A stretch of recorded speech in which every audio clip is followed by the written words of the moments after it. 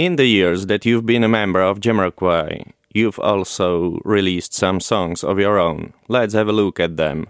In 2011, the track Tokyo Dreaming appeared, and since you have a wife from Japan, I think it's obvious that she has something to do with that song, right? That song, I mean, I fell in love with my wife when we were in Japan. We had a very whirlwind romance. It was really quickly.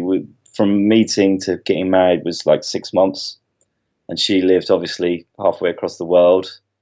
So we got married really quickly, and suddenly there I was married, and then I went back home to England, and she wasn't coming for another 3 or 4 months or something, and I was just waiting to sort of start our life together. So that song was for her at that time, written at that time. Just I guess feeling like this is an end to loneliness, and we're gonna kind of make each other whole. And it's had its ups and downs, but we're still really going strong 10 years later. I love her more than ever.